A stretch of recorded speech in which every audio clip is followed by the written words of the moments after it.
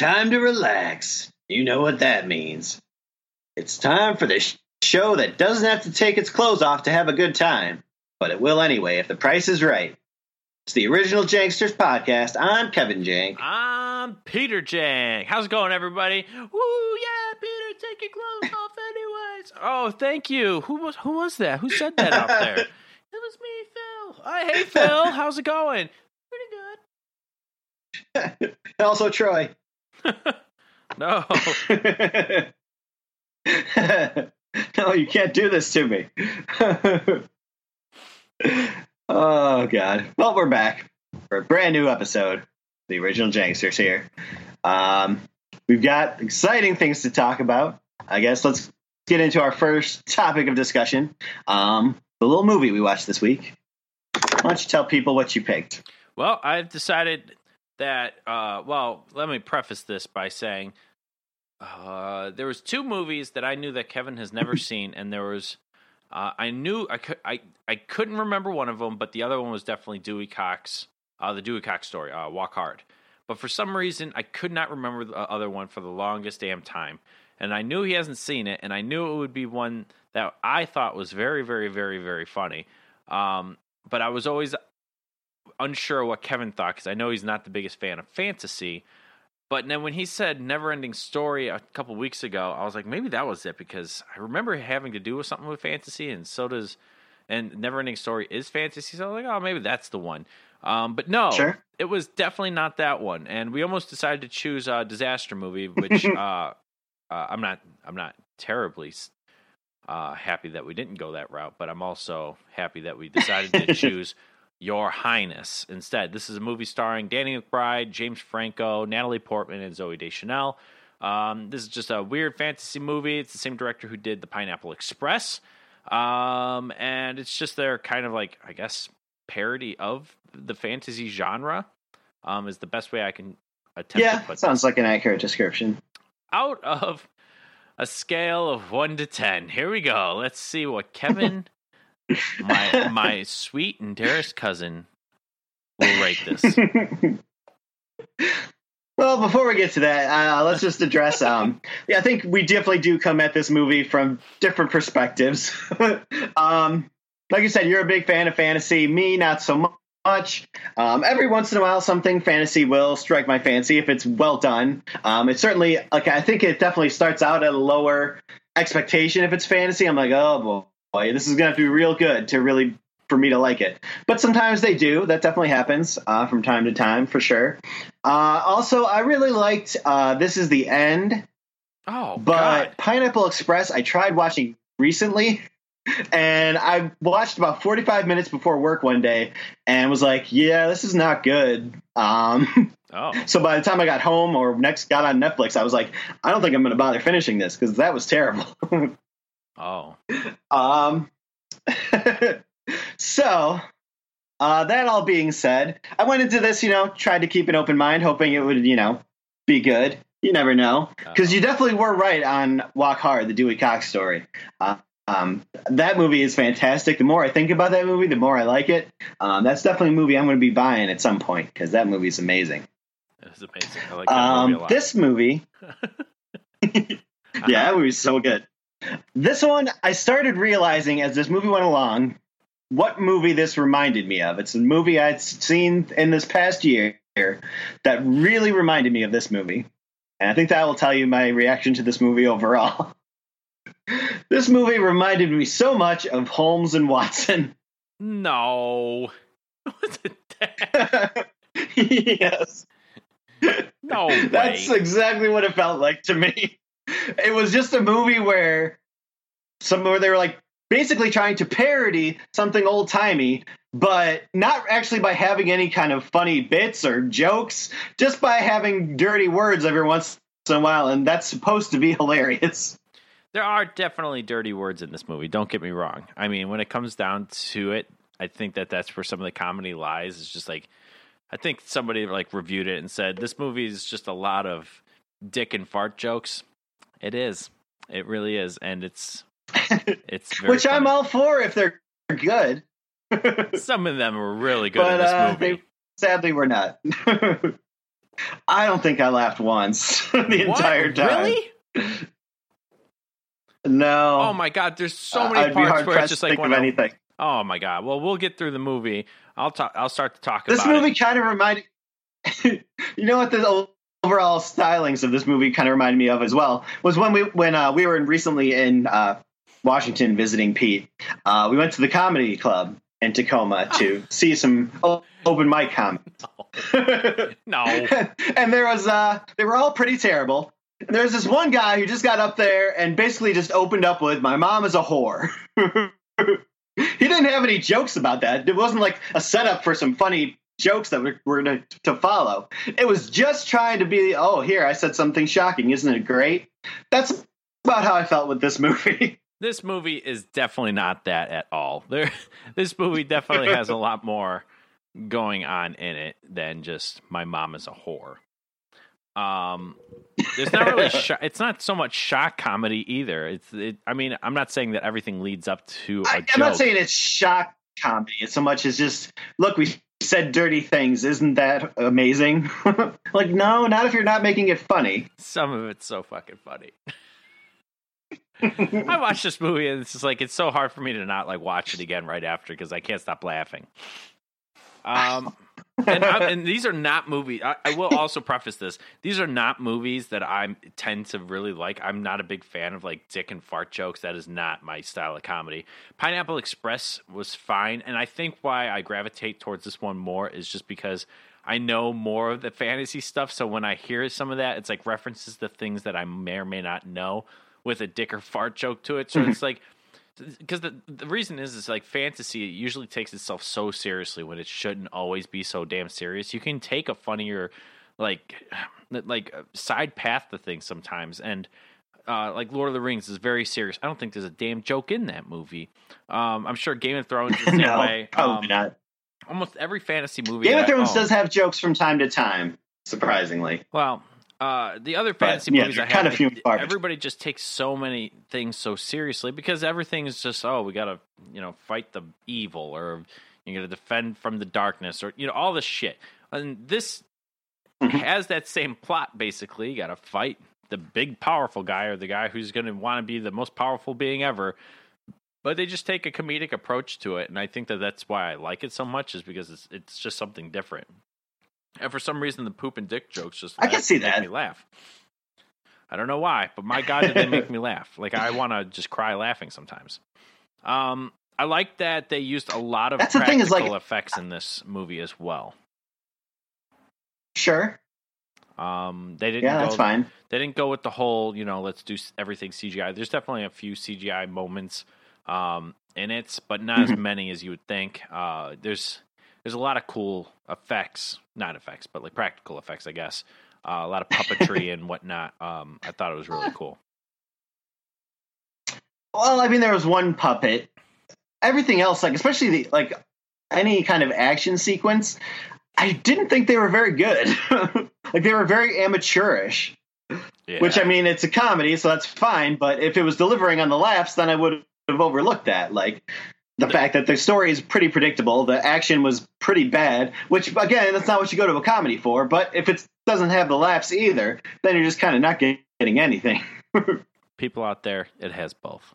I'm not saying that the action was spectacular, but there's some good moments. So many good. Well, let's start it off. So basically what this movie is about, you've got two brothers that are princes in this kingdom of, I don't know what the hell it's called, but you got Thaddeus, which is played by Danny McBride, and then Fabius, who's played by James Franco. The only thing I hate about this movie is the fact that their names are so damn similar. And then there's the other guy that's in James Franco's group, Manius, I believe his name is. So I was like, what the fuck? Like, what? Really? There are other names in this world that you could have chosen. So from this review on, I'm just going to call him Danny and then James, just to not confuse anybody. But so basically, these two are princes. It's not like those guys really ever can play much of characters. I mean, James Franco sometimes, but Danny McBride is pretty much just always Danny McBride. Yeah, he is always Danny McBride. He's only got one speed. Danny McBride in this movie is basically the brother who just doesn't do anything. He's lazy. He doesn't care about anything. He just wants everything for nothing kind of thing. He's just this low life of a prince, where James Franco plays the prince who's the more heroic guy and going out on adventures and questing and killing monsters and all this other stuff. Well, one day the movie basically opens up with just funny stuff. So we have Danny McBride. He's about to get hung because he slept with the King Dwarf's daughter, I believe, and his squire, whose name is Courtney. His squire is also a man named Courtney. I would probably venture to say that Courtney might be the best part of this entire film. My God, is that guy? Wow. I have no idea who this guy is. I've never seen him in anything else, but my God, does this guy make me laugh? But Courtney is about to get tarred and feathered. See, I never got any read off of Courtney. He was just there. Oh, he's so fucking funny. Just doesn't Courtney's head remind you the tip of a penis? And then Courtney just does the whole, tipping a hat, but as if he's peeing out of the top of his head. It just makes me laugh so hard. So anyways, that's how the beginning of this movie opens up. Basically, he's about to get hung, and they end up getting away from these dwarves or whatnot. Then cue the credits, and now we are brought to basically James Franco coming back from a grand quest where he has now killed some Cyclops from this Grand Master Sorcerer kind of dude named Lazar. He shows up with the Cyclops' head in bag and a brand new wife-to-be played by Zooey Deschanel. So they plan to have this huge wedding, and James Franco goes up to Danny McBride and offers him the sweet position of best man. Well, Danny McBride, little happy, very happy. He's excited. James Franco says words like, "Well, I heard the best man gets to finger the best lady," or whatever. So come on, Kevin, these are hilarious jokes. I'm waiting for the hilarity to ensue. So anyways, Danny McBride gets ready, and I guess one of basically James Franco's right-hand man is very upset and jealous that they chose Danny McBride, this piece of shit brother, over him because he's gone on so many quests with him. And while he's arguing and jealous and talking shit, basically with the rest of the gang, Danny McBride overhears this, and he gets angry, and he decides to not show up to the wedding. So he's lollygagging with a bunch of trolls, smoking all of this weird reefers and stuff like that, where James Franco is singing. Come on, the singing didn't even make you, giggle a little bit? Oh, I don't even remember the singing. Oh, man. That's a little impression. So if Zooey Deschanel is in a movie, she's always going to sing. And in the beginning of the ceremony, they're singing their oaths back and forth to each other. And Zooey Deschanel, very beautiful singer, sings her part. And then James Franco does his. And it's just god-awful. And everybody in the audience is just like, no. You can see their faces this shouldn't be happening kind of thing. And it makes me laugh as well. Well, during the wedding ceremony, Lazar shows up, and this is our first glimpse to Lazar. He's this, powerful sorcerer of some sort, and basically steals back this wife, or his soon-to-be wife. We find out that basically Zooey Deschanel is this virgin who he has locked up in a tower basically all of her life, and she is going to be part of this ritual in which where the two moons will align, Lazar will have to have sex with her to basically make a dragon, and then he is able to control the dragon. I don't know, some crazy damn plot. It is called the fucking, and I like that. That's pretty great. I've used it in my Curse of the If only Hand. James Franco would have had sex with her on the way home. This wall would have been prevented. All of it, correct. Yep. So basically what ends up happening next, and even this scene's pretty funny because when James Franco goes to go cut or slice or whatever into Lazar basically puts a slow motion thing on him so he has enough time to kind of grab Zooey Deschanel and get out of there. And James Franco's fucking face, his mouth is so abnormally large that when it's in slow motion, you could probably see his brain. It's unbelievable how large his mouth is. And again, this is another part of the movie that just makes me laugh because it's just why? What shot made James Franco say, yeah, that's the one? We got to definitely have that shot in here. His face looks so damn strange. Well, anyways, Danny McBride. If they showed his brain through his mouth, I would have liked this movie. I'd be like, wow, you did it. I didn't think that was physically possible. But later on, Danny McBride shows up with Courtney after their little gallivanting, and they find out that Zooey Deschanel has been taken by Lazar. Their father, the king, has basically instructed not only, obviously James Franco, he was going to go either way, but also Danny McBride to go with James Franco on this quest to go rescue Zooey Deschanel and also take care of Lazar once and for all. Obviously, Danny McBride wants nothing to do with this, and he's being made to by the king. So this is where the movie starts. I will say this is something that was distracting for me, but I'm sure not for you, is that the king is played by Charles Dance, who was on Game of Thrones and was much better on that show and was not wearing a terrible wig. Oh. That didn't bother me at all. I don't know who that is. I think I've seen him in movies at some point, but I couldn't tell you. Yeah, probably. So anyways, so the two of them plus James Franco's gang get all their stuff together and they start making their way, I guess down whatever road to Lazar's place. So on the way there, Courtney and Danny McBride are in a wagon, and they're living that life of luxury and, bebopping around, and while everybody else saw horse and stuff like that.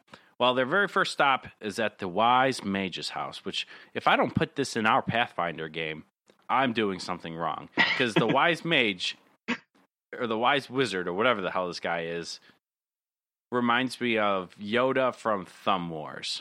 Almost identical. That's what this guy is. That's the thing is. I definitely thought of that scene too, and I was like, boy, that scene was so much better than this. I don't know, man. This maybe, but this scene's pretty fucking great. So anyways, Danny McBride and James Franco make their way down to go see the Wise Wizard, and basically we learn that the Wise Wizard is just some weird perverted creature thing. I don't know. It's some weird thing. I know so much about fantasy, and this is not something I know at all. He looks like a weird alien dude, and he's got this like glowing, glittery back of the head. Yeah, like an exposed brain. Yeah. And it looks like it maybe fluctuates per emotion, because when it gets very emotional, it really gets glittery. So they start talking to him, and we find out that he's very perverted, and he's like, "Come here, give me kisses." And James Franco gives him some kisses, and then Danny McBride's like, "I'm not touching that." And James Franco's like, "Go kiss him on the mouth." He's like, all right. And then when he kisses him, you can just see the glitter just going all crazy again. It just makes me laugh. So then the Wise Wizard basically is sharing this like, I don't know, these drugs, whatever, this weed or whatever plant that it is. And it's supposed to make them see these dark visions. They find out that, he's being held, she's obviously with Lazar, and the only way to take out Lazar is with the Sword of Unicorn. The only way to get to that is to find their way to this labyrinth. So the Wise Wizard conjures up a compass, and then he's expecting payments now for this compass, where they have to, where he says some crazy weird riddle, and James Franco is trying to say it in a PG way, where when Danny McBride is just like, he wants us to jerk him off. And Kevin, this is great. This is great jokes. These are great jokes. I can't believe you didn't laugh at this at all. Like, this shit is so fucking funny. No. Oh, my God. You know what's weird? Is after I watched this, I watched the Very Brady sequel, which I always remember being not as good as the first one. But I laughed my ass off the whole time. Oh, God, no. There's something seriously wrong with you then. There's something serious. Well, anyways, I'm just going to try to keep this as brief as possible instead of trying to reiterate the jokes because they're not landing. So basically, they start making their way towards this labyrinth, which is past this town called Moldestarten. They eventually get to a point to where They make camp. I believe it might even be closer to the Wise Wizard. And they find out that James Franco also has a squire, and that squire's name is Julie. I'm not sure why everybody's squires are girls' names, but I love that as well. I can't remember this actor's name, but he's played in a lot of different things. But anyways, Julie starts to have a conversation with Lazar, and we find out that he's basically a traitor, as well as all of James Franco's gang, and then mainly because James Franco's right-hand man was not asked to be best man. All right. Toby Jones is that guy. Yeah. That's his name. So Arnim Zola from the Marvel Universe. Oh yeah, that's right. He's in there as well. Yeah. Well, anyways, we find out that Julie is a dickless traitor, and they start making their way as fast as they can away from the gang of, well, whatever, all of James Franco's dudes. It's a crazy getaway chase that they just make their way away from them. So what ends up happening is they start making their way down a new road or whatnot, and they run into this place called, oh, God, what is his name? Watiti or something like that. Yeah. They're going into this forest. The big fat guy. Yeah. But yeah, so they find these naked women, which are called the White People, which is a fun name. Now this part got me a little bit interested for a second. Yes, these naked women. There's a bunch of them, and it also piqued Danny McBride's interest as well. And just a little fun banter between him and James Franco and Courtney. Well, anyways, so they go to follow the White People, where they find out it's a trap, and they're then dragged to this place called, I don't remember what it's called, but the tribe of Watiti, where basically they're thrown into an arena where they have to fight this rock and roll guy. I don't know what this dude's thing is, but Watiti is this big fat dude who's just in charge of all these white people. And James Franco immediately kills the rock and roll guy.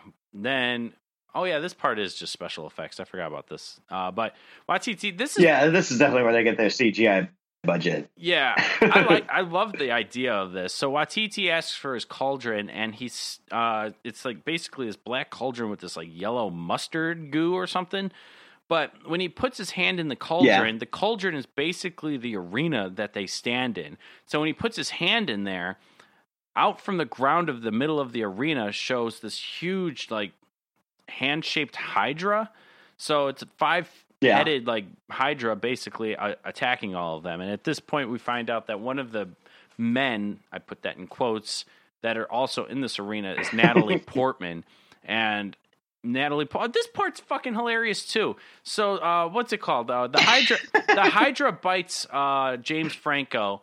And he's like, oh, I got the venom in me. I got to get this venom out. And he's like, Thaddeus, you need to suck the venom out. I was like, I'm not sucking the venom. You suck your own venom. And he's trying to, like, force James Franco to suck the own venom because he got bitten in his thigh. But obviously James Franco can't reach. So then he has Courtney, and then Courtney just starts, like, sucking the venom out. This whole scene is just so fucking funny and just ridiculous.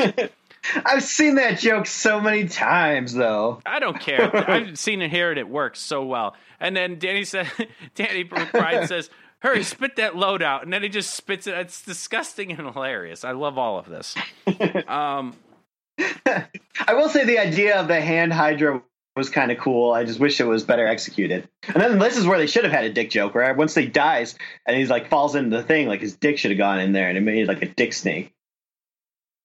I wouldn't have liked that at all, actually. That wouldn't have made any sense. But I do like when they finally do kill the Hydra, his face goes into the cauldron, and then his face does protrude through the earth, which is kind of cool. Obviously, his whole head didn't go in there, so it wasn't like a crazy like thing. It was just his face. But anyway, so they end up taking off and getting away, and they make camp for the night, in which Danny McBride is starting to gather a lot of feelings for Natalie Portman. And let's see. I'm trying to remember what happened shortly after this. Oh, so they basically make camp for the night. They have a conversation. He basically spills the beans on the compass. They wake up the next morning, and the compass is gone, and so is Natalie Portman. So now they have no idea where to go. Dun, dun. They have a good idea of where maybe Moldus Darton is, so they start making their way towards the town. And once they get to this town, they find out that Natalie Portman is indeed inside of this tavern, where Danny McBride and Courtney have a quick sparring with them. or with her, but also at the same time outside, James Franco is met with the gang of, well, his old gang, I guess, the traitors, and they basically capture him, beat him up, and then capture him and bring him to Lazar. Well, Natalie Portman also beats up Danny McBride and Courtney, but Courtney was able to pickpocket her or whatever to get the compass. So they get out of there, and they start making their way towards the labyrinth. On their way to the labyrinth, Natalie Portman basically stops them, and they discuss that they are all on the same quest, and they beeline to the labyrinth. Once they make it to the labyrinth, they get inside, and the labyrinth is where the Sword of Unicorn's at. So, in the labyrinth, as well as the three heroes, is this Minotaur. Did this not make you laugh at all, either, the Minotaur? No, it made me angry that they kept calling it a Minotaur. Yeah, that's very true. That also made me very angry. I hated that. That drives me crazy. Yeah. It's just like, Not sure why they did that, but eventually Danny McBride ends up finding the Sword of the Unicorn, or Sword of whatever the hell it's called, Sword of Unicorn. And Courtney is beginning to get humped by the Minotaur, and Natalie Portman starts playing this beautiful flute, and the Minotaur is just mesmerized and hypnotized by its lovely song.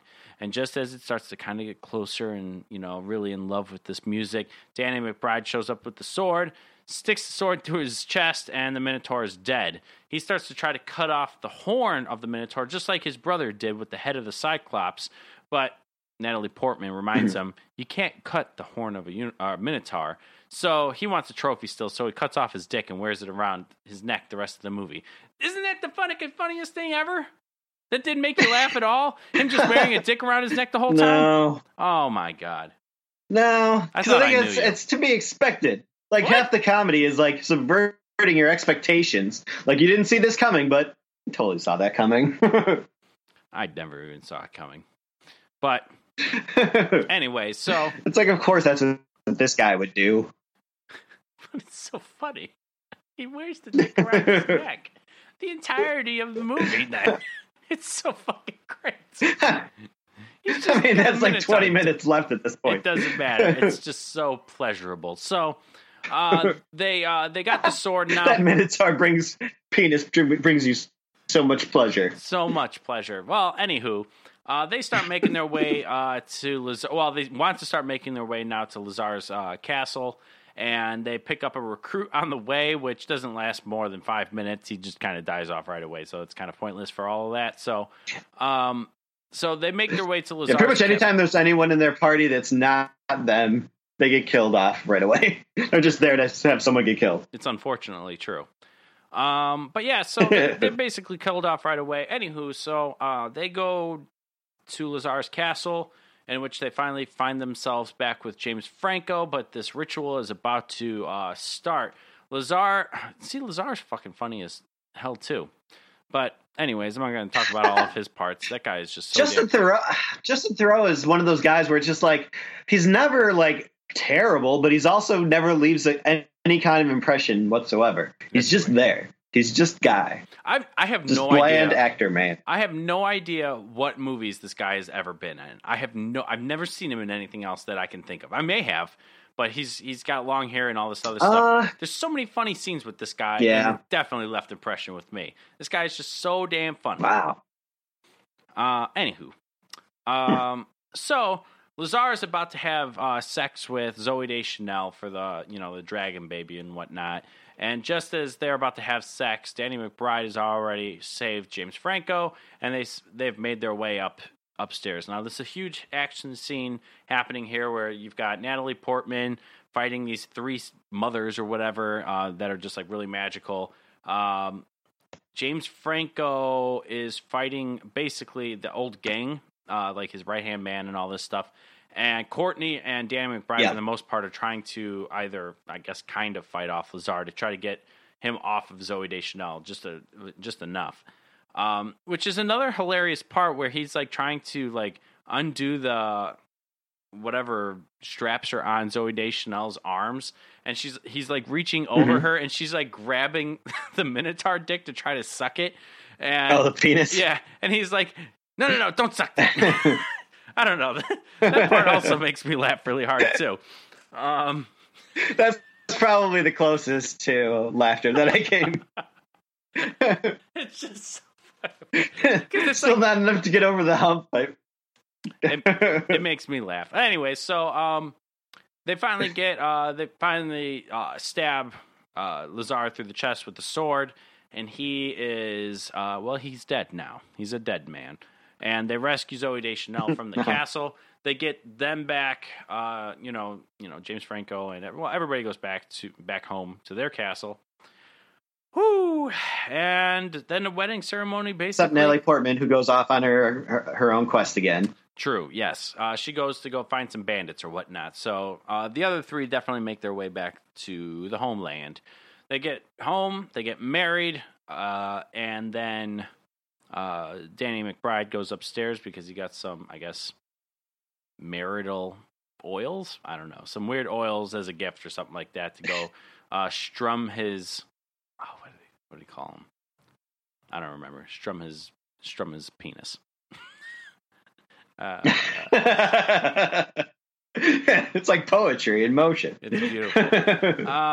So he's about to go to town, and then lo and behold, Natalie Portman shows up and basically says, they kiss and they want to, maybe do some dirty bits and dirty stuff. But Natalie Portman then shows Danny McBride that she's wearing a chastity belt and that it's locked and cursed from some weird witch that she wants to go kill, and Danny McBride and her go off and try to kill her.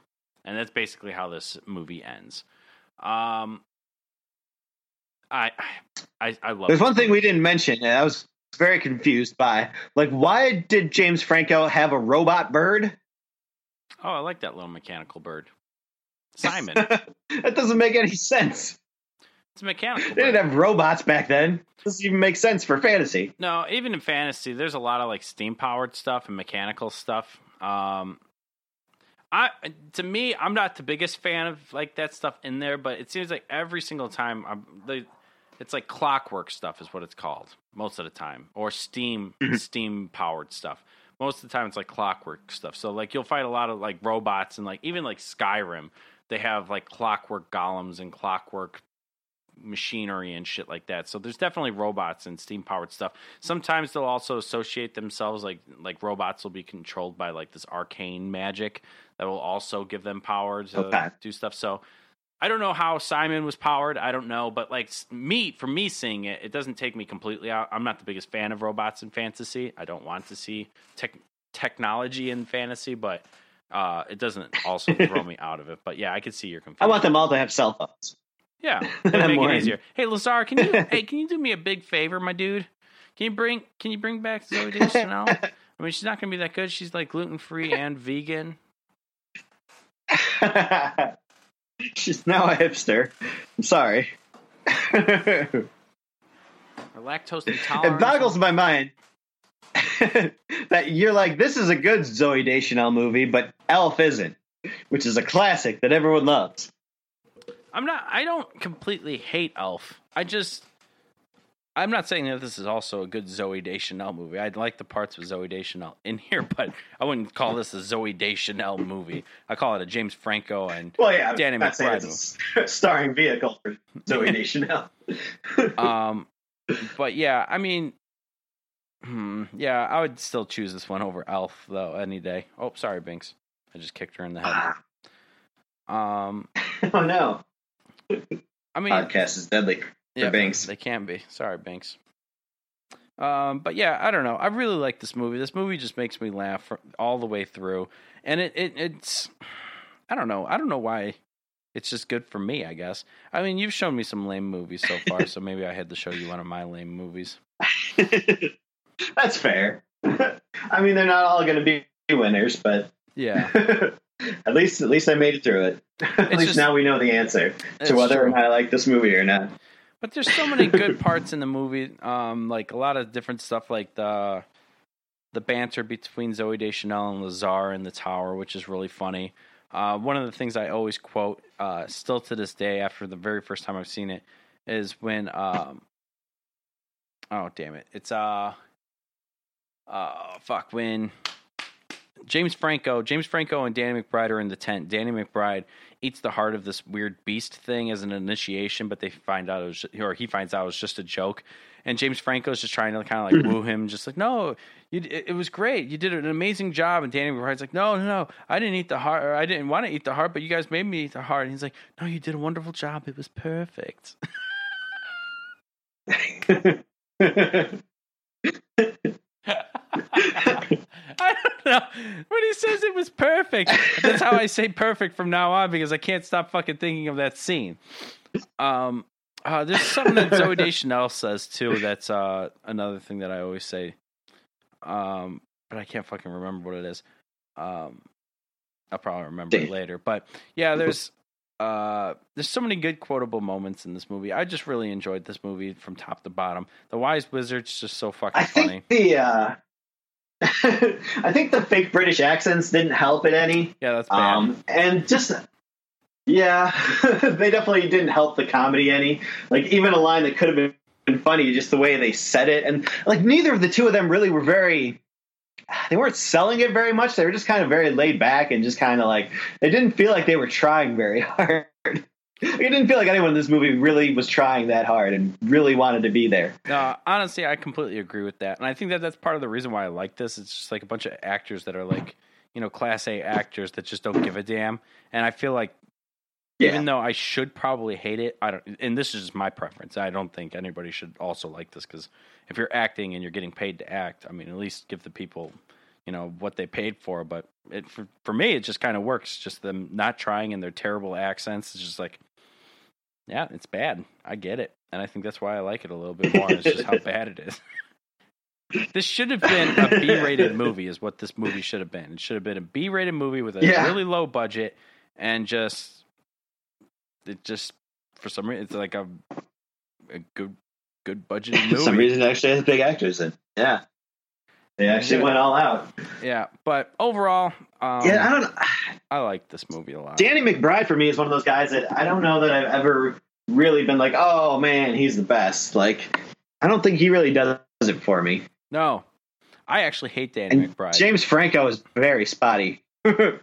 Like, he was good in like Disaster Artist and stuff, and even that Stephen King adaptation, like 11/29/62 or whatever the hell that thing was called, where he went back in time to try to stop the Kennedy assassination. Like, that was pretty good. Thought he was all right in that, but he's very spotty. I've seen him in a couple other movies, but yeah, I can see that. He's just a weird actor. I liked him in Pineapple Express, but like I said, I'm not the biggest fan. Danny McBride, I don't like at all, but I liked him in this movie. I think just his part just worked, because he just reminds me of a guy who doesn't give a shit and he doesn't want to do anything. I was like, all right, perfect. You got the part. You're going to be playing a fella, a young character who doesn't give a shit and is very lazy. It's like, oh, perfect. You found the right actor. Perfect. Courtney, I don't know who this actor was. Come to the right place. I tried looking him up, and I think he is actually British from what I've gathered, and I think he does like a lot of British TV or voice acting and stuff like that. It wasn't Stephen Merchant, was it? No. Now that I think of it, that doesn't kind of look like that. Okay. But yeah, Courtney, I really enjoy. I thought he was very, very funny. I like the part when Danny McBride says, "Make faces to make me feel better," and he starts doing all these faces. And he's like, then he does a weird one with his mouth. And he's like, "No, not triangle face. I hate triangle face." I don't even know what triangle face is. If you see the face, you would immediately be like, "Yeah, that looks like triangle face." I don't know. There's just a lot of great stuff in there. I wish I could remember the Zooey Deschanel line. This line's so funny. Oh, I don't believe you. That's what it is. I say that a lot too. Lazar basically tricks. Yeah, that's such a. I know, it's such a weird one, but the way she says it, it's not that it's funny. It just sticks with me. But like Lazar is basically How did she say it? Oh, I'll tell you in a second. Lazar basically is telling Zooey Deschanel that James Franco goes out and has all these orgies, and he has now acquired fungus on his penis. And Zooey Deschanel says, "I don't believe you," in her terrible English accent. And I think that's what does it for me. I don't believe you. So funny. Anyways, but that's Your I bet Highness. it's the fact that it's Zoe Deschanel that really helps. It probably is. I don't know, but yeah. It was perfect. But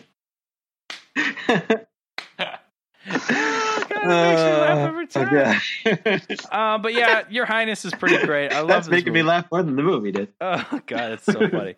But yeah, Your Highness, I find this great. But yeah, from what I understand, it's not a very well received movie. So take it as you want, I suppose. If you like fantasy, I don't fucking know who this is for. It's for me. I like it. Yeah, it's definitely for you. So at least they got some money out of this. Yeah, some good fans. At least one. They got me. I did get the I mean, DVD. it's definitely like there are good fantasy comedies out there. Obviously, Monty Python and the Holy Grail is great. Princess Bride, great. Yeah, I don't Hello know from the Magic Tavern podcast, but it's great. That is great. Yeah, that's true. That is true. Yeah, Hello from Magic Tavern is a very, very great one. I like that show a lot. Yeah, that show is so good. Yeah. Alrighty. Well, but yeah, this one just didn't quite do it for me, but we'll see. Did you like when Natalie Portman decided to bathe in the lake? Was that okay for you? I didn't hate it. Good. Alrighty. I mean, it wasn't as cool as the white people. Watiti. Yeah, that's true too. They're the best part of the whole movie. There's boobage. I love that movie. So For sure was.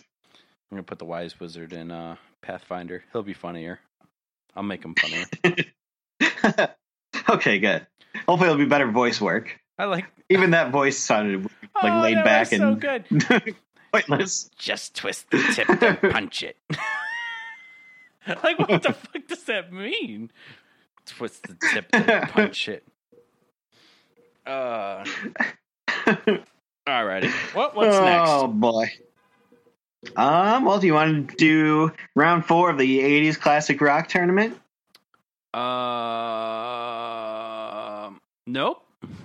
I didn't know you even sent it to me.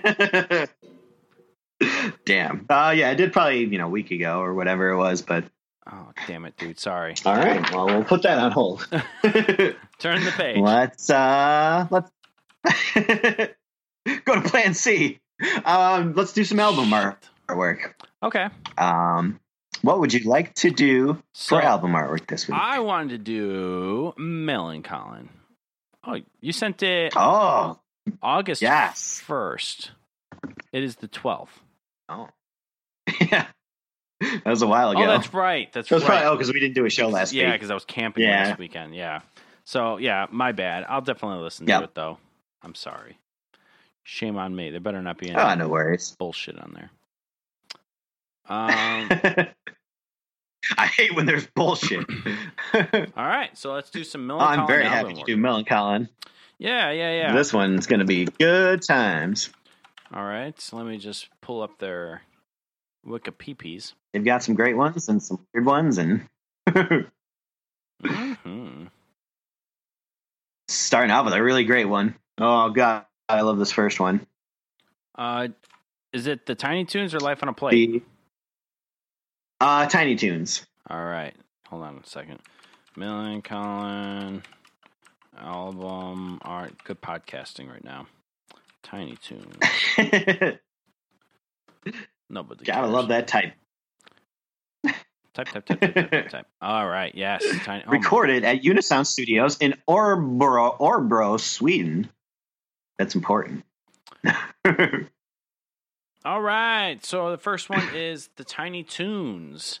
Looking at this artwork, it's basically like the Tiny Toons cartoon from back in the day. I don't know what the hell Google did to their images. Yep. But they fucked this shit up real bad. Like, I like it when I press the button. Oh, yeah, I know what you're talking about. And I can look at it. The weird side pop up. What the fuck? Is there a way to go back? Can I never see this again like this? Because Not that I found so far. Oh, my God, man. Like, I'm trying to enlarge the image, but I can't see it because it just goes to the side. It's like, oh, you want to see it over here instead? No, I don't. I want to see it bigger. I mean, mine is bigger usually. So I don't know why yours is the same size. It's about the same size. It is almost identical to this. It's just about maybe 1.5 times bigger. So Google, you fucked it up. Yeah, that's probably about it. Yep, you had a good thing going. I don't know why everything needs to change all their format every couple months. It's not broke, don't fix it. I'm so angry right now. Anyways, Tiny Toons. It is basically the Tiny Toon adventures from the old 90s show, whatever, from WB. Looks like we got a little man with a little hat, and he's got his hands out there just like the old Buster Bunny. And it looks amazing. I think this guy was kind of like their logo for a little bit at the beginning. Just this skateboarder kid. It was kind of like their mascot almost for a little bit. Until it became something those very, amazing. very early days. Yeah. Oh, God, yes. All right. So. But this one's great. It's colorful. It's reminiscent of a show I love. So automatically that means it's good. I'm not going to lie, dude. I'm giving this 10s all the way around. I love everything about this. It's a play on words. It's an amazing just logo. It reminds me. It's just nostalgic. The combination between the two, it's cohesive. I mean, I can't even say it's dead on. It's just perfect. So I can't say anything else. And the fact that tunes spelled this way does make sense for music. Just really fucking sells it all the much more harder. So it's a beautiful thing. It's a beautiful thing. Yeah, I'm gonna give it straight 10s as well. We're agreed there. Good. I guess this, apparently, according to Wikipedia, this one got them in, hot water, though, because they were so close to Tiny Toons. I guess Tiny Toons was not happy about it. Yeah, I can see that. I mean, it's just got them in legal trouble. But it's parody, so I feel like, you know what? Fuck it, it's fine. Yeah, exactly. Who gives a shit? All right. Yeah. Cool. Next one, we have Life on a Plate. This one's another really cool album cover. Oh, so the album this introduces their real mascot. Yes. So basically, we got a blue background. We've got their name and the title of the album. Top and then bottom. And in the center, we have a plate with a dead chick. Fork on the left side, knife on the right side.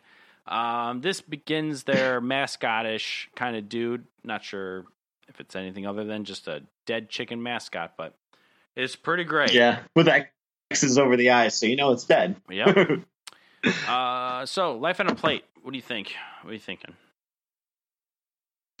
Let's see. Artwork. I really like it. I actually have this artwork on a hat, so that's pretty strong for me. Obviously, I like it. So I'm going to give it probably the art or the name. I gotta give it a 10. This one's a classic to me. Just the art alone. Yeah. I'm going to go 10. I'm going to go 9. I think it's great art, but I don't know if it's 10 worthy. That's fair. I don't argue with that. All right. Life on a Plate. I like the title a lot. I'm going to give that an 8. Yeah. That's certainly original. I think, I like that too. I'll give it an 8. And this is another weird play on words. It's not so much life on a plate, but a dead chicken that used to be alive on a plate. And usually I'm against this. But it is. This, it was a life, and it's on your plate. Yeah. Yeah. So I mean, I'm going to give this one a 9, a very high number here. Oh wow! Look at this. As the Swedish magazine also named its cover art as the album cover of the year for 1995. Oh wow! Well, I guess that's just for Sweden. So I don't know what the choices were. Yeah. Right. But yeah, it's okay. So what are we giving it? I'm giving it I'd say probably a 10. I'm going to give it a 9 for myself. Pretty high up there. Yeah, I think that one. Like I said, it's not specifically showing that, but I mean, it kind of is. So that's yeah, exactly. I'm going with it. It is showing it. So, all right. Next one, we have 4 Monkeys. All right. This is another play on words. Yeah, I like this one. Yep. All right. So basically, 4 monkeys on the cover. Yep, and it looks like they're on some sort of a stage. They're all just kind of wearing these little straw hats or whatever hats they are. And, yeah, just kind of chilling, monkey-like. It's very black art or black cover for the most part, with the colorful monkeys just on the center So you're going to give it a high score. It's going to get an 11. My first 11. No, I'm just kidding. I'm going to give this one. I'm going to give it an 8 for album art. Yeah, I think that's about right. It's really cool. As far as the title 4 Monkeys is not spelled out like the number 4. Yeah, I love everything about this.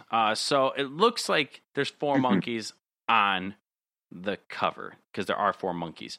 And I love the play on words, but it's like they're selling the CD for monkeys. Yeah, and I love that as well. Millencolin for monkeys. Yeah. So I'm gonna go with a 10 on this one. Honestly, I really like this whole idea here. I do too. It's kind of like, when they had like Microsoft Windows for dummies. Yeah. But it's Millencolin for monkeys. And as far as the Wombo com between the two, I'm gonna give this another 10, man. Yeah. I can't really find a good reason to argue with you on that one. Those definitely are monkeys. Though it doesn't say and it's not spelled 4 monkeys, but I know. There's 4. It works. Yeah. Yeah. It's a play on words. So yeah. Yep. Definitely. Sounds good. Now this is when the albums start getting really good. Yes. I don't know if the album artwork is quite as good as those originals, but I actually do like the artwork on this one. Yeah, I like the artwork on this one as well. So this one is Pennybridge Pioneers. Basically, we got all 4 of the band members on here, and it kind of reminds me of like old 70s, maybe like cover, like poster art, where you basically got all 4 of them. They're just headshots. And in between them all is like different things going on. You've got some dice being rolled. You've got them playing together in a band, but it looks like they're exploding in a ball of fire. And then you've got a scooter, and then you got a van that's just getting, basically just blazing down the road. And then behind them looks like it's a beautiful little like cityscape. I really like this artwork a lot. It's definitely reminiscent of like the Star Wars posters that we see everywhere. Yeah. Oh, for sure. I'm going to guess that most of these little pictures in between the band members relate to the songs, because I know the song Fox is about a scooter that one of them bought. So that would be that scooter thing. I don't know what the other ones are, but that's even cooler. I'm betting they tie in. Yeah. That's what I'm thinking. Do a little bit of research real quick. I also like that they did a collection of like B-sides later on that had basically an updated version of this cover, where they basically redrew all the same band members in the same pose, but like modern day, which was probably 10, 15 years later.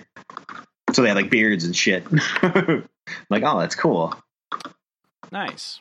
Okay, I did the research and it holds up. All right, so as far as the artwork, I'm gonna give this one a 9. It's really cool looking. Yeah, that sounds fair. Not quite 10, but very damn good. It is a band really shot. It's got kind of like a colored pencil almost look. Yeah, like a watercolor look almost. I really like how the art's something like that. I'm not big on band shots, but when you do something cool like this, I'm okay with it. I'm fine with this. Yeah, it's not just a picture. It's not like, hey, everyone just stand around and we'll take a picture of you. It's actually artwork someone did of them. Yeah. All right. As far as Pennybridge Pioneers, I think that's a tough one. Yeah, I'm probably gonna give that one a 7. Yeah, maybe I like the alliteration. Yeah, I have no idea what it refers to. I guess I know that's what I just researched. Pennybridge is the town, the city from which all 4 of them are from, and that is the city that's behind them. Okay. So the connection between that's the fair. two is going to be quite goddamn strong. But as far as the name itself, I can't say that it's. I mean, the alliteration is really good, but I don't know if it's the most unique. When I hear it, though, I definitely know that it's Millencolin. So it's like but I don't know if it's the greatest. Yeah. So I'm gonna give it a 7. I mean, it does. Whether you know what it is or not, it definitely is fun to say. Like Pennybridge Pioneers works. That's true. It kind of rolls off the tongue in a fun way. So, yeah, I'd say a 7 is fine. All right, the connection between the two, I'd be an idiot if I didn't say it. This is gonna be like another 9 or a 10 for me. It's 4 dudes that are on their way. It seems like they've broken out of this small little Swedish town called Pennybridge and are pioneering through. It seems just like worldwide. Obviously, they were huge here in America. They've made their way onto Tony Hawk Pro Skater and all these punk little mixes. It's like, well, why wouldn't it be like a 9 or a 10? Huh. I wasn't going to go that high just because, I guess Pennybridge is there in the background, but that's very small compared to the rest of it. It's mostly just kind of their faces. It is their faces, and the problem is the connection between it does have them, like the band pioneers. And stuff like that. Exactly. Yeah. They are the pioneers, and Pennybridge is behind them. And it's like, well, we're judging this on the connection between the art and the name. Just like 4 monkeys. Okay. Well, all right, 4 monkeys. And what's on the cover? Well, there's 4 monkeys. Oh, well, that's a strong connection. Yeah. Tiny Toons. Well, is it Tiny Toons? Oh, okay. They make music, and it's based off the Tiny Toons cartoon. That's a strong connection. Mm-hmm. Pennybridge Pioneers. I see 4 dudes that are pioneers out of the town Pennybridge. That's a strong connection. If they were dressed like, Lewis and Clark, I'd be like 100%. I'll give it a 9. Pioneer right there. I'm going to give it a strong fat boy 9. I'll go with you at a 9. That sounds fair enough. Alrighty. Next, we have my favorite album, Home from Home. Ooh, this is a good album. Good album. I love this album so hard. I love the other album. Although I don't know if it's going to get the best scores. Nope. Probably going to take a big old duty. Actually, I love the title, Home from Home. I'm really, really happy with that. The art is just basically a red album cover kind of thing with some texturizing, and then you just have an amp with a guitar laying on the amp, and then Home from Home just underneath with Millencolin up top. Based on artwork, I'd probably give this... it kind of looks like there's a city in the background again, so maybe that's Pennybridge, and they're trying to be like, this is our home. But, man, that's a real pull of the taffy. Let me see. If I can actually take a look at some of this album the guitar art. and the amp really are the focus. Yeah, I can't really see anything at all with fucking Google changing their shit and making everything look like ass and penises. It's crazy how much everything just looks like penises now. Oh, I know. I was trying to get album covers for putting songs on my iPod this weekend. I was like, this sucks. I don't like this new format at all. It's fucking ridiculous. I hate everything and I hate everyone. All right. So as far as the album art, I'd probably give this maybe a 3 or 4. It's not horrible. It's not the worst thing ever. 4, but I would say I'll go with 4. It's pleasing to look at, but doesn't make you want to oh god, I need to buy this. Right. Or I need this on a T-shirt. That guitar and amp. It's sad because this is an amazing really speaks album. to me. And the problem is I think we're also being we got spoiled because the last few albums were really great to look at. So I'm going to give this one a 4. Yep. That's fine. Yeah, that sounds fair. Home from Home. Home from Home. I love this title. I don't know if you feel the same. I'd probably give it a 7. I'm going to give this one an 8. Okay.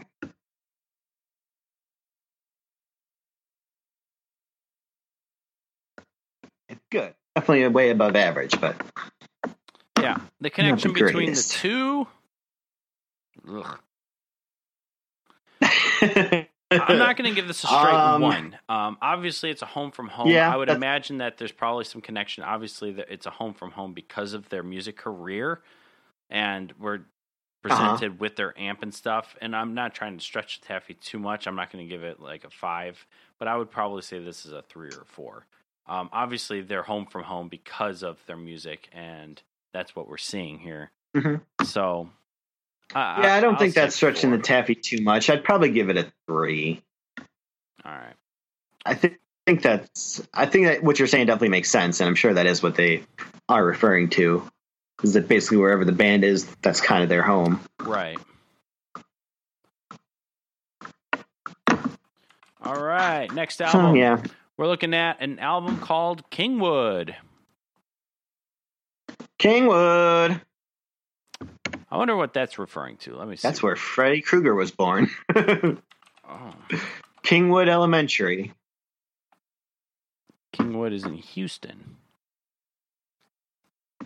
Huh. Or like maybe a subcategory of Houston, yeah. It's like a little community. That's interesting for a band from Sweden. Maybe it was just their favorite stop on the tour. We really liked it. I don't know what it means to anything, though. Well, anyways, I can only judge it from what it is. Maybe they just have a really big dong. That's what I'm thinking. Got that Kingwood. We've got the next album, which is this really cool artsy style of all four of them again this time. Three of which have guns. The other, the singer has antlers on his head. Looks like they're going on a hunt. We've got some amps behind them with the woods behind that. And then, like I said, just artsy style way of basically doing the foreground against the background. And then we've got in nice lettering Kingwood, and then of course their name just barely above that. I think the album art's really badass. I actually like this album art a lot. I don't know if it's as good as the others. I would probably say that this is a 7 or an 8, though. I like that Nicola is wearing the antlers and everybody else seems to be hunting them. This is striking artwork. Mm-hmm. It's not too busy, but it's also cool to just like look at certain pieces of it. I would say this is an 8 for me. I would probably go 7. It's a cool art style, and I think there's two things that don't work for me. One, the amps. They don't really go with the rest of the motif. It's like, we get it. It's you're playing music. We don't need the amps there. And the color palette for me doesn't work. I like kind of simple color palettes sometimes, but not just white and like beige. It's not a very like appealing color palette. It's all right to me, but yeah, I can see where you're coming from. It looks like a Nintendo DS game. That would be great if that was a game. Hunt Nicola. The word Kingwood as the title. Again, I don't know what it's referring to. It sounds like it's a city of some sort. I don't know. I'm probably just going to give this one like a 4 or 5, though, because I don't know. Yeah, it's not that strong. I'll give it like a... Should we go 4 or 5? I'm definitely in that zone. All right, we'll go 4.5 for both of us. All right. The connection between the two, again, not knowing what Kingwood is, maybe it's a forest, and that's why there's a forest behind them. There are woods, yeah. I wouldn't say that this is a straight 1. I would probably just go average, maybe a 5 or a 6. I think, I guess I can go 5 just because there are woods. I mean, maybe the antlers, I guess. I mean, that's almost like a crown for a deer, I suppose. I have some arrowheads if you want to. Yeah, I think. You got any Laffy Taffies? They might have jokes better than that movie. Oh, God. All right. I'll give it a 5. All right, 5. Yeah, 5 sounds fair. All right, next album I don't want to tank them too hard, but it's not the greatest. Machine 15. The machine is turning 15. All righty, so I love this album art. It's taking almost that same idea from last time, that white and beige, and now just turning it into basically dark blue and light blues, different contrasting things. A lot more going on, though, this time. You've got the band up there in the top left corner. You have a stereo or a boombox next to them. You've got their name center of the album. But there's a lot of cool stuff happening towards the bottom, including a T-Rex head.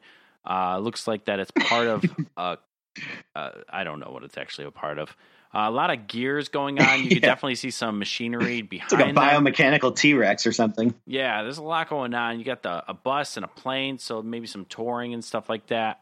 You've got, again, that chicken with the eyes They're towards the right, just above the N. So you got their mascot presented as well. There's a lot going on in this. I really like this, though. Again, it looks busy, but it looks simple yet busy, and I like this because it's mainly two colors. If it was a bunch of different colors and everything, it would be a little too radical, I think. My eyes would just be bouncing all over the place, but because it's subtle, I don't mind this as much. I'd probably say a 9. I like that it's like a highlight, one of those hidden pictures in Highlights magazine. It is. It is. Oh, look, I found the bird. It is. I'm going to give this one a 9.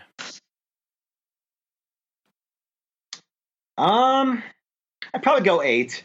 I definitely like the color scheme much better this time around. Yes. And this feels very kind of mid-2000s. This feels a lot like a lot of the punk albums that were coming out around then. Oh, yeah, definitely, for sure.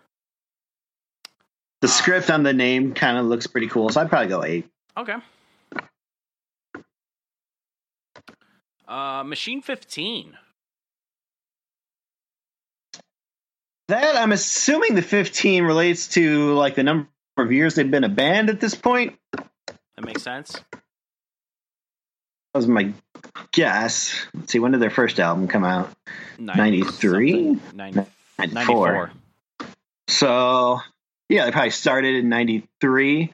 So 15 years would be 2008. Yep. All right, that makes sense. Yeah. I like so I'm assuming that's just like they are the Machine 15. Yep. Their band is a machine that's been around 15 years. I like that. I'm going to go with an 8. Yeah, that's pretty strong. It is pretty now strong. That we've deciphered its meanings. It's pretty good. Even just the name itself, I kind of just like the name Machine 15. Again, yeah, it's just fun to say, Machine 15. The connection between the two, I feel, is quite strong. Machine is turning 15. Now that you've mentioned that they've been together for 15 years, we've got the band on the top left, and we have this crazy T-Rex machine underneath them. I can't give it anything other than a 10, I think. Well, maybe a 9. I think a 9. I can't give it a full-on 10. It certainly has machine parts in there, it looks like. A lot of gears. So that's pretty strong. The T-Rex is also and a machine. I would say that, like, yeah. Other than the T-Rex, a lot of the imagery is kind of from their other albums. Like, you got the band and you got speakers and shit. And that bus is kind of like No Cigar. And you got the bird and everything. So it's kind of like they're celebrating their 15 years, in pictures almost. So that's pretty strong. I would go with a 9, I think. Okay. 9 sounds Gouda to me, like the cheese, of course. Hunka, bird and cheese. All right, next up is True Brew. All right, True Brew. True Brew. This one is an interesting one. All right, so True Brew, we basically have a white cover again. This time we're centrally located with a giant bear head. Looks like a grizzly bear head, but it's colored as if it was a polar bear head. I'm pretty sure it is a grizzly, though. Yeah, it's definitely a polar bear. I think it's a grizzly bear. Oh. I didn't know the differences between bear faces. I don't know, honestly. Who knows? It's a bear. What if it's a country bear? It's a Bernstein bear.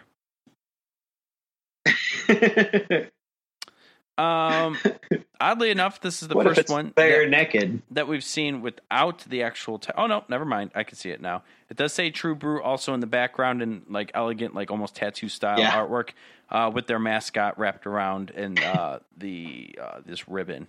All right, artwork itself. Where are we lying on this one?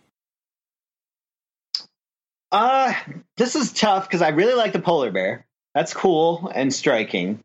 Like that. Mm-hmm. The rest of it, not so much. Oh, interesting. I don't really like the script on the Millencolin, and the rest of the tattoo stuff just seems like filler. And it's just got a white background on a white bear, which doesn't seem like a good idea. If that was just like a nice red background or something, that would really pop. Yeah. I think it's above average for me. I'm probably going to give this one a 6. I don't think it's the best thing, but every time I see this album, I always know that it's True Brew just because of that bear head. Mm-hmm. It is very striking. The bear is great. Like, the bear is definitely a cool... It's not as cool as, like, the dead bird, but it's pretty striking. Like, that is something you can have on a shirt. Just the bear against, like, a better background. Yeah. It's kind of like that one Iron Maiden thing last week where it was just like, oh, just a black background.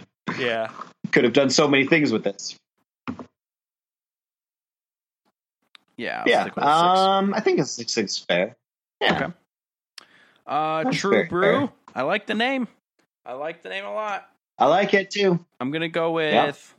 I'm gonna go with a 7, maybe an 8, maybe 7.5. Give me a 7.5. Yeah, I think I would probably go. Okay, 7.5. I think I will give it an 8. I like that. That's clever. Indeed. The connection between the two.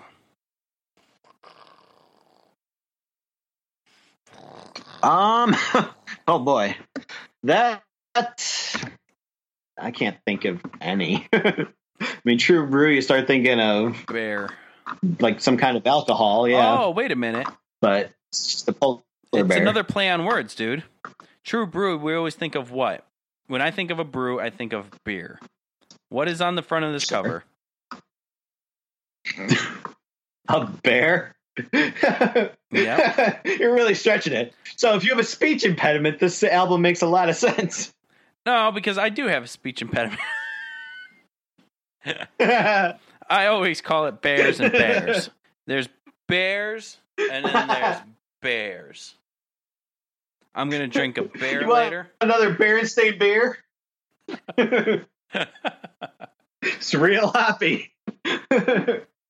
Beer and beer.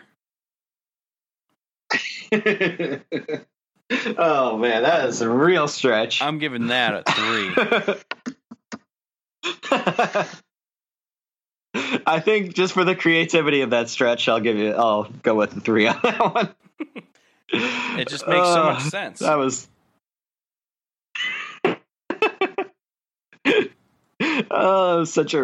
such a stretch. Definitely not. Okay. I see what they were doing the whole time. Of course, it was so clear to me. They're Swedish. Of course, they have a speech impediment. They think those are the same word. All right. Next and last album. We got one more. Is SOS. Which definitely has been growing on me, this album. The more I listen to it. I think I've heard it it's once. Not as good as True Brew, but True Brew is great. I like it for the most part. There's some good songs. Nothing is really great. Caveman Days, a couple others. So apparently they decided to make this album art for me. So it looks like a bunch of natural disasters are going on. We've got probably global warming with polar bears. But we've got a giant twister. We got some factories to the left. We've got piles of smoke coming off of them. We've got missiles being, just it looks like. And then you got it's fun. This one's a fun album, and of course you got the little. It's fun. You've got this is the Geostorm of album covers. We've got the little chicken hanging off their name up at the top. Yeah. I like this. Most of it's very blue and shades of blue and a little bit of white, but then you got the bird is there and it's full yellow glory. Beautiful contrast. I love it. I'm gonna give this album art probably an 8, dude. I like it a lot. Yeah, I would almost. Yeah, I might even go 9. To be honest, I really kind of enjoy this. I'm probably let's do a 9 because the contrast that the mascot's there, it makes the mascot pop. There's a lot of stuff going on for just me. It's a me thing. We got a twister. Let's go with a 9. You even have a little factory down there with a giant Facebook logo on it. I'm okay with this. Oh, I didn't even notice that. It's so crazy. I think the Space Needle's in there too. Space Needle's going to get blown up. What will you do? Actually, I want to say this is Penny Bridge again. They have that weird tower almost like the Space Needle. If you went back to the they're Penny copycats. Yeah, they are. That's fine. All right. Bet ours is bigger. We have a Fuck big you, needle. Sweden, America. Yours looks like a condom. It does look like a condom. SOS is the title. I like it. Simple. It's simple. I'll probably give this one a 6. It's above average. It's not horrible. It's not the worst thing I've heard. Maybe even a 5. I'd give it a 6. I think it's good. It's not complicated. It's easy. It's not. Yeah. Well, I mean, I guess it isn't that unique. There's probably a lot of SOSs out there. Yeah, exactly. I think it's good. I don't think it's bad, but I also don't think it's that's great. where it falls apart. Yeah, maybe you're right. Just average, right? Like a 5 is probably good. The connection between the two, if that bird's not saying SOS, then I don't know what the fuck's going on. It's very... He's saying SOB. Save our bird. There is so much going SOBs. On in this that calls for an SOS. The connection is super damn strong here. Again, I think there's global warming. I don't think we cannot not give it a 10. Right. You got the twister. You've got the missiles. Looks like riots are breaking out in the middle. There's just so much going on. I'm going to give it a 10. Yeah, that's the biggest natural disaster I've ever seen. And not even just natural. Because there's fucking missiles. Exactly. Yep, that's fair. All right, 10 it is. All right. Oh, man, we may have done it. Yep. This may have done average over. Yeah. 9 albums. The average score comes up to 7.68. Is that high? God damn. Yeah. No one's ever even been in the 7s yet.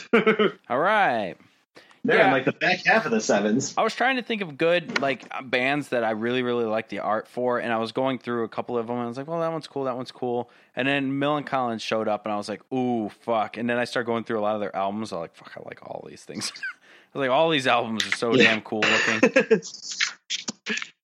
They're all pretty great. The only one that I was like, not a whole lot of stinkers. Was Home from Home, which is really sad because it's my favorite album, but everything else is just so good. I was like, yeah. Oh, damn it. Cannot not do this. And they never self-titled anything. Mm-hmm. Thank God for that. Which is usually what brings them saved down. Them so much. Yeah, they avoided that pitfall. Yep. That's an immediate 1. And if their band isn't on the cover, then that's also immediate 1. Yep. All righty. Well, pretty bad. All right. That was exciting. Yeah. We fingered that clown. I guess let's let's do a couple of reviews. I guess you just saw something today. I did. I saw a movie the other day that's probably worth talking about. All right, sweet. Well, let's talk about both of them. So my movie is Batman Hush, the new animated series. Which one's yours? The other day I saw Scary Stories to Tell in the Dark. Ooh. All right, let me start off first so we can end this hopefully on a high note then. Nope. No. Let's start with yours then. Go ahead. At least mine will end differently, I suppose. Yeah. So this movie obviously is based off the old series of kids' books about scary stories with really cool illustrations in them. Really cool books. Loved them when I was a kid. Very good all the way around. There's 2 different ways you could make a movie like this. You could do like an anthology movie, which would be awesome. Where you have every story just gets a couple minutes. Maybe some of them are animated, kind of like the style of the book. Maybe some are live action. Some, they're all kind of different looks and feels and that kind of thing. That would be awesome. Sometimes I would love they're that. connected to each other. Those are my favorite anthologies. Oh, I love those. Where it's just like one giant loop, and like my favorite one is oh god, I think it's called Southbound. It's not my favorite one, but a really good one. Southbound, yeah. Oh god, I love Southbound. It's like one story that links into another story that links into another story, and then it all comes back around to that first story. You're just like, oh my god, that was so good. But all right.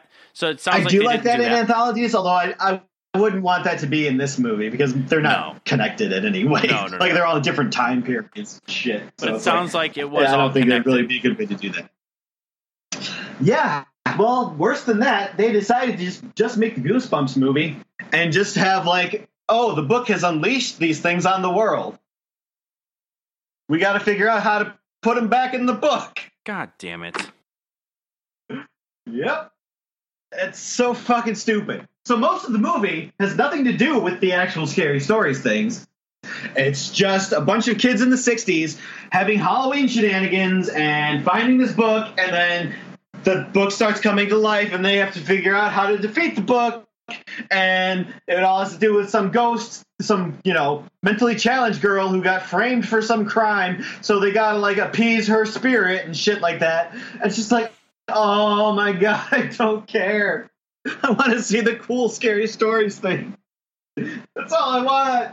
And there's maybe 15 minutes of that in the whole movie. It's mostly just, like I said, these dumb kids who were all terrible. Not one of them was at all compelling. I hated them all. They had terrible chemistry. I did not give one shit about any of them. But that's what this movie's about. Not about the actual scary things. That's so sad. Did they have to go find Jack Black? Almost. Sure felt like that at times. Yeah, it was just terrible. I know. Your favorite story, I remember, is that poem about the worms crawl in, the worms crawl out, right? That is my favorite out of that book. Oh, well, in one scene, there's an old woman who just kind of off screen is basically reciting it. You get to hear maybe 2 lines of it as she mumbles. Oh, good. Boy, that's really paying tribute to that. That's what I always wanted. All right. Well, they fucked that one up, huh? Yeah, they really did. Honestly, by the end of the movie, I think, 85% asleep. Jesus. Because I just did not care anymore. The creatures, when they actually did have the creatures, looked kind of cool. But, like I said, there was so little of the movie. And then it has the gall to end with, some of these characters are gone, but they're probably still alive somehow. We're going to figure out how to get them back. It's like, you ain't getting this sequel. This movie blows. Damn. They might, though. There's a lot. I think I haven't seen any reviews on it, honestly, because I've been, waiting. But now that you're telling me this. I heard it actually got decent reviews, but I don't understand why. It was awful. It sounds really bad. Yeah. It's just like these, it's set in the 60s for some reason. So it's just these kids on Halloween who are too old for this. And I think they're probably supposed to be 12 years old. They say something about this was our last year of being children or something like that. So they're realistically probably about 12 years old. There's a subplot where they meet this Mexican kid who dodged the draft, which would make him 18. And he's clearly trying to hook up with the girl who's probably 12. Oh, that's nice. Yeah. So that's fun. That sounds awful. This whole movie sounds really bad. Yeah. I don't know why they didn't just make it an anthology. That's the way to do this. The right way. No one cares about people trying to defeat a book. That's never going to be exciting. Well, I think that's one I'm just going to have to avoid. Yep. That's what I would recommend, because it was not good. I guess the big question is this or Your Highness? What would we recommend? Oh, man. Very Brady sequel. Highly recommend that. Probably never going to watch that. Or... Oh, it's so good, though. No, it's not as good as the first one. Definitely not as good as the first one. But I still enjoyed it. Jesus Christ. It's so crazy. They did such a good job recasting that movie. Nowadays, if they tried to do that, I'm sure that they'd be now one of them's Asian and one of them's Chinese, or one of them's Hispanic and one of them's black, even though they're supposed to all be brothers and sisters. So it doesn't make sense. But they would do it. But they did such a good good job getting people that like seemed like the original actors. Like Shelley Long is probably a better Carol Brady than actual Carol Brady was. Jesus. Well, I don't know if I'll ever watch those movies. I briefly remember them when they even came out, so I think the only time I've even seen snippets of it is when I went to your guys' place and it was just on. That seems like something we would do. All right. Well, my movie was Batman Hush. It was the newest DC animated film. It kind of follows, apparently, from what I've gathered so far, is a little bit from the reign of the Supermen, which was the last one that just came out from the same like series of these, I guess. I don't really know. Like it ties into that. Yeah, it ties into it. I wouldn't say it's strong ties, but there's definitely mention of that. Which is interesting. I like it when they do that sometimes. They don't always do it, I'll tell you that, but I like it when they do. It's cool. It's like, oh yeah, I did see that one. All right, cool, sweet. Anywho, that does seem weird. Like when you're supposed to be adapting this storyline that took place, you know, a decade or more after the reign of the Superman. Yeah, probably, but who knows? Anyway, so it's not like those stories have any connection in the actual comic version. This story basically follows Catwoman and Batman very, very, very closely. Maybe too closely for my liking. But it also follows this one character, Hush. Hush is this guy. He's got bandages all over his head. And is basically a few steps ahead of Batman no matter what's going on. He's basically paying off all these villains to do this master plot. I don't even fucking know, to be honest with you. It just seems like all the villains are starting to come out of the woodworks, and a lot of things are kind of just going crazy. And all at the same time, Batman and Catwoman / Bruce Wayne and Selina Kyle are trying to have a romantic relationship with each other. Batman's not so much settling down, but now he's finally starting to go. He's finally getting the guts to go out on dates with Selina Kyle. And Catwoman doesn't know who Bruce Wayne is, but Batman definitely knows who Catwoman is. So eventually they get to the point to where they do find out who Catwoman and Batman finally know who they are now. Batman already knew, but now they finally, do the whole romantic That'll happen thing in the comics. Yeah, and that's fine. But it's definitely that whole subplot was almost the main story.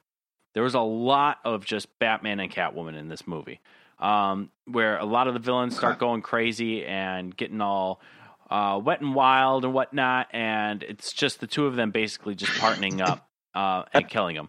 Or not killing him, but taking him out. Selina Kyle's definitely more on the edge, where Batman's more or less still that I have to save everybody, I can't kill anybody kind of thing. So he's always kind of got his eye out on Catwoman for the most part. Then the main story is basically Hush, like I said, a few steps ahead of Batman for the most part throughout this movie. So every time a villain was doing something, Batman would go out and try to take him out, but then Hush would come in and do something. Like, for example, there was this huge heist where Bane was holding some kid hostage, and he's asking for a bunch of ransom money, and what ends up happening is Batman comes in, beats the shit out of Bane, but the cops have already sent in a drone with all this ransom money, and then Catwoman shows up and steals the money. So Batman is now after Catwoman, and Hush knew that this would happen. So then as Batman's kind of like swinging through the air with his grappling hook, he shoots. He was already had everything set up to shoot the grappling hook and basically almost kill Batman right in the beginning of this movie, which is pretty cool. I liked that. The animation was really, really cool as well in this movie. I don't know if I want to go into spoilers, but Did it look anything like Jim Lee's artwork? Close-ish. I don't know. I would say no. It's definitely reminiscent. Everything still looks the same. Hush looks just like Hush does. He's even got all the cool like red stripes and stuff like that on his on the black shirt underneath his trench coat. I mean, you see the characters and you're like, yeah, that's definitely Batman. It's staying very, very close to this DC animated series, though, if anything, with Batman's cowl having that chin thing, and I don't know, the way that Bane looks in this movie is probably my favorite way. The way that Bane, I think, should look. It's not so much the luchador mask. It's just a really cool mask that resembles the luchador mask, but it doesn't. I don't know. The way it looks really cool. I don't like that.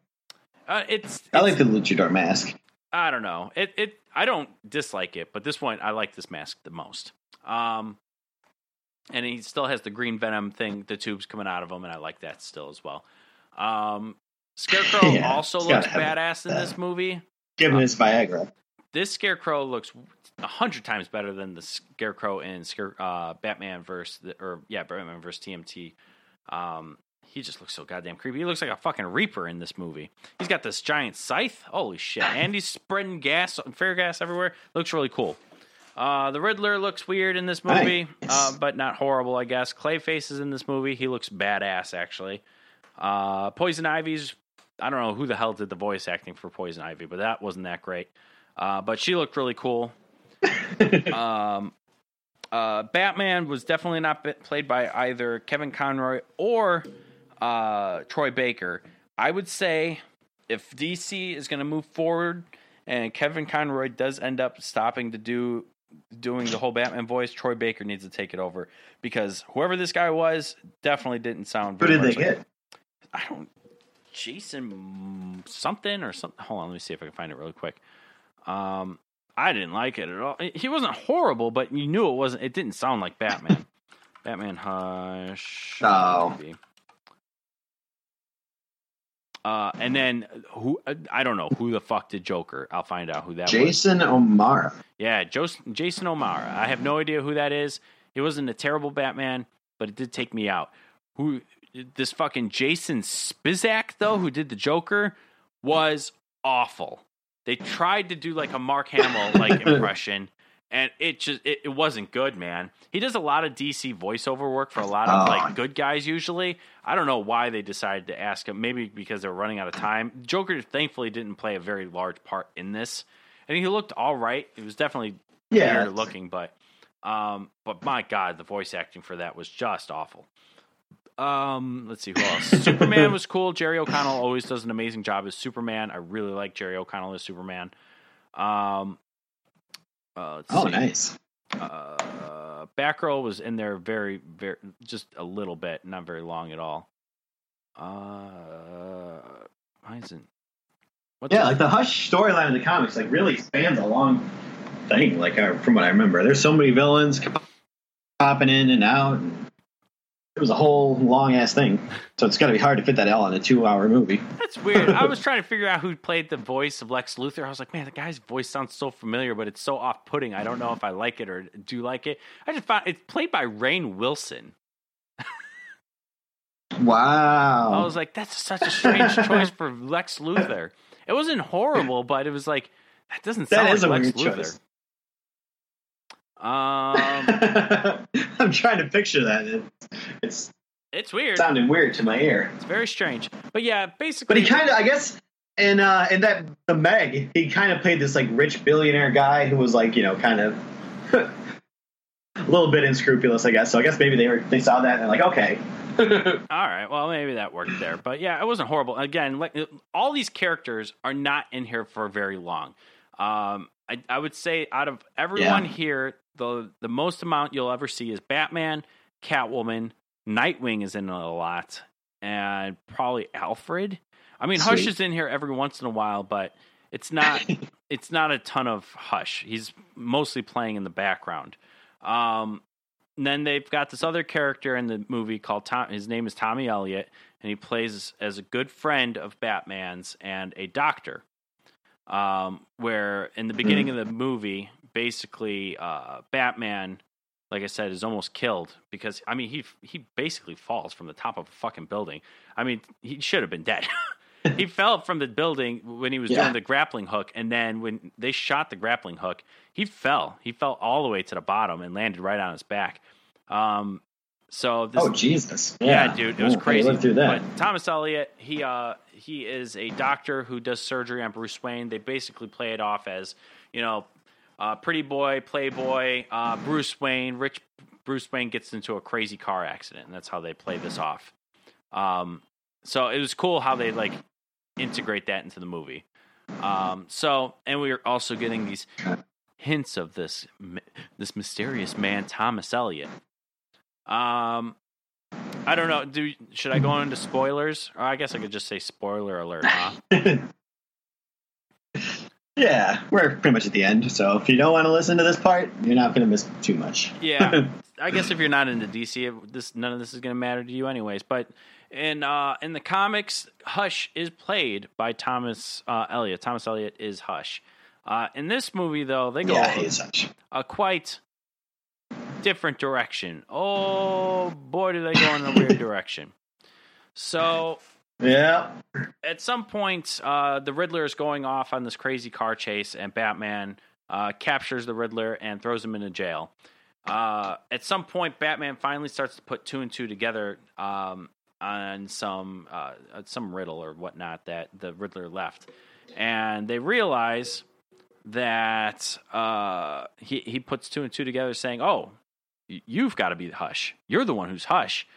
And the Riddler's, talking like, "Oh, how you finally caught on," blah, blah, blah, blah, blah. And the person that he's interviewing is actually Clayface with a radio inside of Clayface's, like, I don't know, throat, I guess. So that's when Clayface it's basically like Arkham Asylum, I think. No, Arkham City, where it was the whole time it was actually Clayface and it wasn't the Joker. Oh, the Joker was Clayface? Yeah, exactly. Yeah. It was almost identical, like that whole entire thing. Well, that all plays out, and we find out at some point the Riddler had a tumor, and he goes to Thomas Elliot because he was the only one who would actually see him, because it was some crazy cancerous tumor that he did the surgery on, but unfortunately there was nothing they were going to be able to do. It seems like he was just going to die off. So the only thing that the Riddler can think of doing was going to the Lazarus Pit. And he goes to the Lazarus Pit. And the worst part about this whole thing is apparently the only way that goddamn Thomas Elliot can actually apparently do surgery on a brain is by cutting your forehead open in the shape of a fucking question mark. So, what? Yeah, dude, this part pissed me off so much because the Riddler now has this question mark scar on his head from where they did the surgery. They removed the tumor. And that's why he wears the bandages. I was like, what the fuck? That's the dumbest fucking thing I've ever heard. And I don't know what I have no idea, dude. But like, so Batman starts ripping into the Riddler. Like, you are like a below grade villain in this city. You are nothing. As soon as I tell you, or tell all the villains, as soon as I tell Bane or the Joker or Poison Ivy that you're the one behind this, they're all gonna just kill you. So it's like they're making fun of this being even like this even existing. So why did you even make the Riddler? Batman's making fun of this shit. So anyways. The Riddler really, for somehow, starts. Which I don't agree with that. The Riddler's actually pretty cool. I put him in my top, 5 for sure. Oh, the Riddler is amazing. I completely agree. I love all of his master traps and stuff like that. It's very cool. I don't know if he'd be top 5, but he's definitely up there for me. But either way, he somehow, I'm pretty sure the Lazarus Pit, correct me if I'm wrong, just basically, I wouldn't say gives you eternal life, but will continue. You have to keep taking dips into it, but it'll basically bring you back to life, which is it's Jason Todd or even Razzle Dazzle. They all come back to life. So basically, he takes the dip and apparently is much stronger than Batman somehow, and just starts whooping the shit out of him, dude. And I don't understand why or how, but the Riddler has never been a physical fighter. He's always been the mastermind. I think the Lazarus Pit does do that. Or at least, I don't know if it's permanent, but at least like when you first get out of the Lazarus Pit, you're usually like roid raged out and you're like super jacked up and like that strong and crazy. Well, Batman says, because he's getting his ass whooped. He's like, I'm telling you right now, the effects of the Lazarus Pit don't last forever. It's just temporary. And then eventually, after the Riddler starts whooping the shit out of him, he starts to lose this power, coincidentally, and Batman then starts to kick the shit out of him. So then what happens is he knocks him off of this catwalk that is above a pit of basically just lava at this point, or some kind of fire, because they're fighting in this warehouse filled with I'm not going to get into everything, but I recommend watching the movie. But yeah, he's dangling off of Batman's grappling hook, and the whole building is about to come down. Batman starts to save him, but of course Catwoman just cuts the grappling hook, and the Riddler dies. It's fucking crazy. And yeah, that's I'm gonna guess that's not real though. I hope not. But yeah, straight up, that's basically the end of the movie. But Batman basically calls it off with Catwoman because obviously she's going against what he believes in, and the two of them are no longer a thing. So that's how the movie ends. I'm interested to see where the rest of the series goes, because I know in next year they're releasing Justice League Dark, the sequel to the other one, which I don't know if that follows more of it, but I'm hoping it follows the first Justice League Dark, because out of that series, that's in my top 3. Justice League Dark is fucking amazing. The chemistry between Batman and Constantine is incredible. It's amazing. It's so good. Batman was in there? I didn't know he was part of the Justice League Dark. Oh, yeah. He was at least in this one. He's the one who... Actually, I don't remember exactly what happened. Oh, yeah. Deadman basically calls out to Batman, and that's it was because of Deadman. Basically, he introduces him to John Constantine, and then they find Zatanna, and then that whole smorgasbord happens when they try to find Swamp Thing, which the animation in there is fucking ungoddamn believable. How amazing and incredible Swamp Thing is in that movie. Oh God, Swamp Thing is the shit in there, dude. Oh. It's like, you don't realize how powerful Swamp Thing is until you watch that movie. You're just like, goddamn. Goddamn, that man. I know he is very powerful. He gets a very bad And name. he can make little tubers so that he can have sex. Interesting. That's the most important thing about Swamp Thing. Gross. He can bang people with vegetation. Even vegans. Vegans can finally have sex now. Yes. All right. Well, those are our 2 But no movies. one wants to have sex with him still, so not even Swamp Thing. It's true. I do want to state, because I don't want to make myself look like a complete idiot. I did state a few weeks ago that I was working on a horror board game / card game, and I don't think I actually put this out in the air, but I definitely tried to promote it. And it didn't. I'm telling you, I don't know what the world is coming to, but unfortunately, somebody had. I wouldn't say taken my idea, but the planets must have aligned, because I had a really cool idea. Beat you to it for sure. Yeah, the planets had aligned for 2 people, and they beat me. Not everything, but they definitely did it better. But a lot of the stuff that I had planned for this reworking of the horror game that I was working on, somebody decided to make a Jaws game. And not only does it make probably a little bit more thematic sense, even though it's almost like a monster movie anyways, they also incorporated like an Act 2 that really I didn't even think about, but they took a lot of the ideas, or used a lot of the ideas that I was thinking of. And oh man, so unfortunately, I dropped the whole horror game for now until I can come up with another one. And then somebody else decided to make a horror style game. The same company, as a matter of fact, they decided to make a game called Horrified, which introduces all of the Universal monsters like Dracula and Frankenstein. Not Frankenstein's monster. I mean, I'm sure Frankenstein would have named him. He would have probably named him Frankenstein. So, I mean, let's be at least nice to the monster. I don't think he would have named him the monster. But not Frankenstein, one word. He would have named him Frankenstein. Yeah. Frankie Steiner. But yeah, so this is a really cool idea for a game where it's a cooperative game. Basically what I was doing again. But you're trying to go throughout the town, trying to find out whatever way you can try to stop whatever monster before they end up killing you. Very, very cool idea. I hope that they expand on this. Apparently, they did add some Abbott and Costello cards to it. I was going through it the other day, and there are Abbott and Costello cards. That makes me very happy. Nice. But yeah, anywho. Oh, that's awesome. Yeah, just two really cool games that are coming out, or that are out. I think Horrified, for the most part, is sold out a lot of places. So maybe on Amazon soon, if not a little bit later than soon, because it was so big. But yeah, there you go. There's or go to Target. Or go to Target. You might. You could have gotten it months ago. Yeah, you might find it there. It's not been at the last 3 Targets that I've been to. They're time travelers. Oh no. Yeah. Damn, it's flying off the shelves. It Just is. flying. It is. Anything else that we can think of to talk about? I think that's it. I guess I'll say this now. It could change, but probably won't.